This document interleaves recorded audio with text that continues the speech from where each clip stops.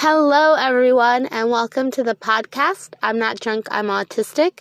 I am Nara Birch, and yes, this episode is indeed about a toaster oven.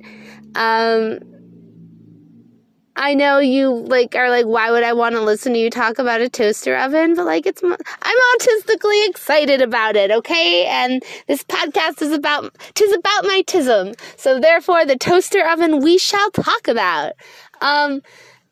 So, for those of you who have listened to the podcast, you may know that I do not possess a stove that works. And for those of you who have never listened to the podcast, I don't possess a stove that works.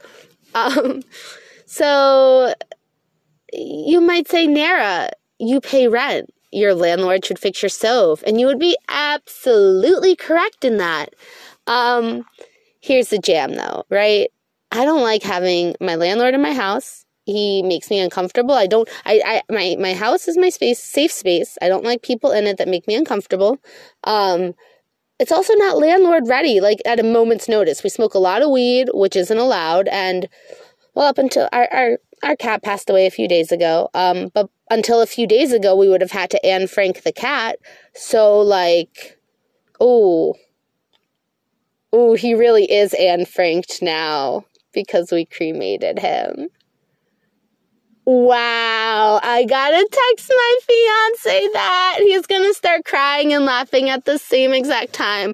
Oh, I'm so sorry for anybody who doesn't enjoy that type of humor, but that's what gets me through the day, man. That's what's getting me through his death is jokes like that. Oh, I'm funny. Okay.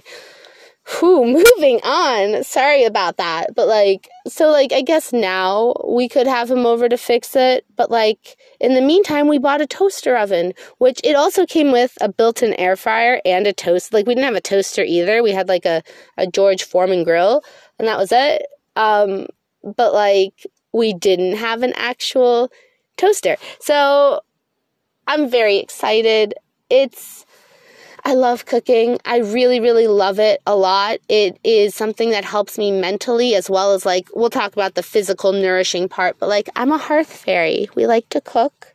Cooking is something that we can do to give to people. It's like potions class. I love it. I'm really, really good at cooking. There's not many things I'm innately good at. I would say reading and cooking are two things that have just flowed naturally for me. I wouldn't even say knitting because knitting I have to work hard at. Knitting is something I'm not innately good at. I don't have good fine motor skill. I can't even tie my fucking shoes. I shouldn't be good at knitting, but it's something that I work hard at. I practice techniques and I am better at it now. It's natural to me now, but it's not something that ever flowed innately from me, I think. Whereas cooking, it just always has. So mentally wise, that's good. And then it's also really good for my vessel. I have a whole episode if you're interested in hearing about my eating disorder / food sensory issues. I believe it's called I've Eaten Nothing But Frosting Today.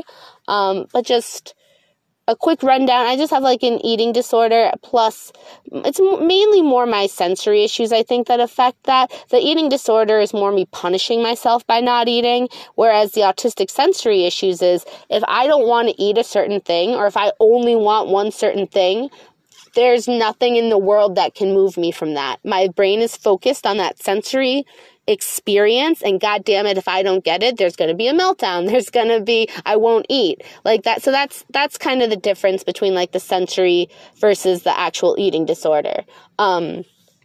So one of the things that is really important for me sensory wise is, and I'm sorry again if you've heard this already, but I need texture. I need a lot of texture. I can't eat anything that's one texture. I can do pudding. Pudding is amazing. Pudding is the bomb.com. Things like mousse pudding, things that shouldn't have chunks, I'm down for. But a lot of, I think more savory, more actual food, I need crunch.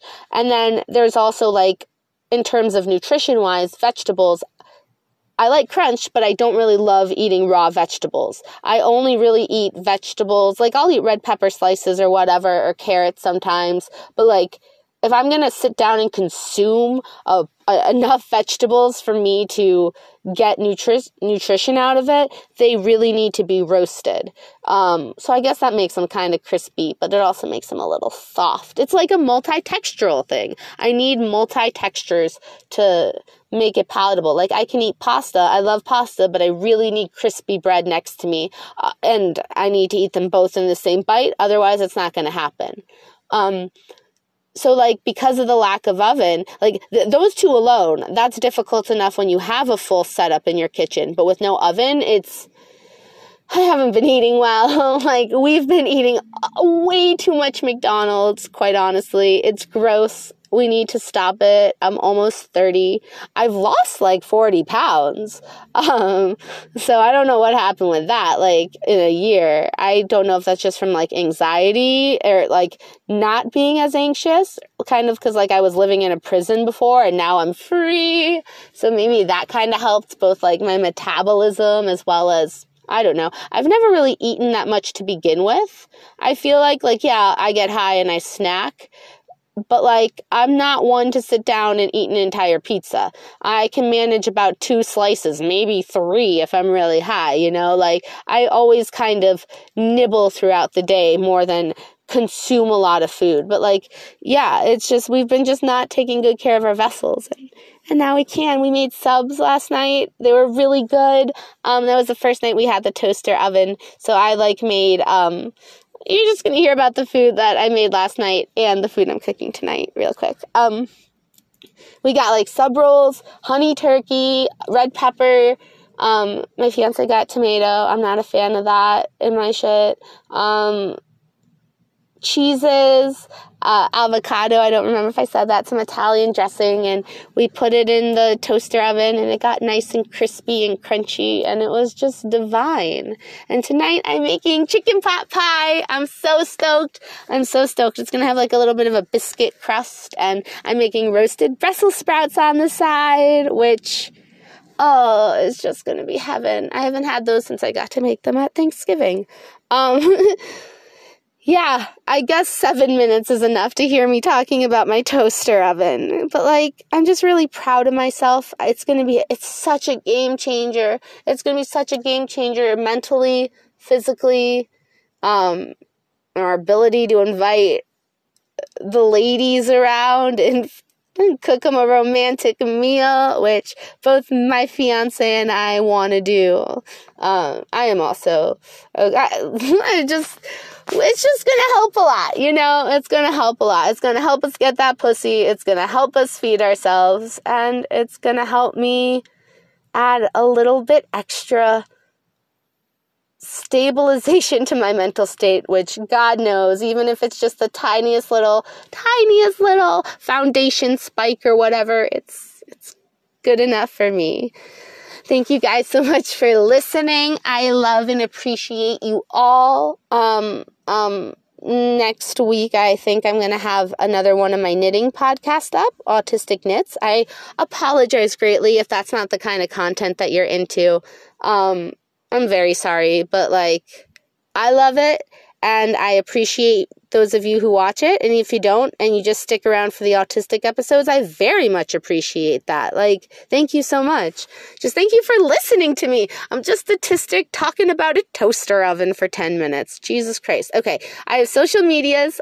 Fuck You Up Fairy with underscores after each word is my normal one. And then Hearth Fairy Fibers if you would like to see my knitwear for sale. My email address is theautisticpinup@gmail.com. My Ravelry, which I am also going to practice saying now because I need to include that in the knitting episodes, is Autistic Pinup. I offer trainings and classes and article writings, and I also have a Buy Me a Coffee link if you're interested in donating to my podcast. Thank you guys again. I will talk to you later. Bye!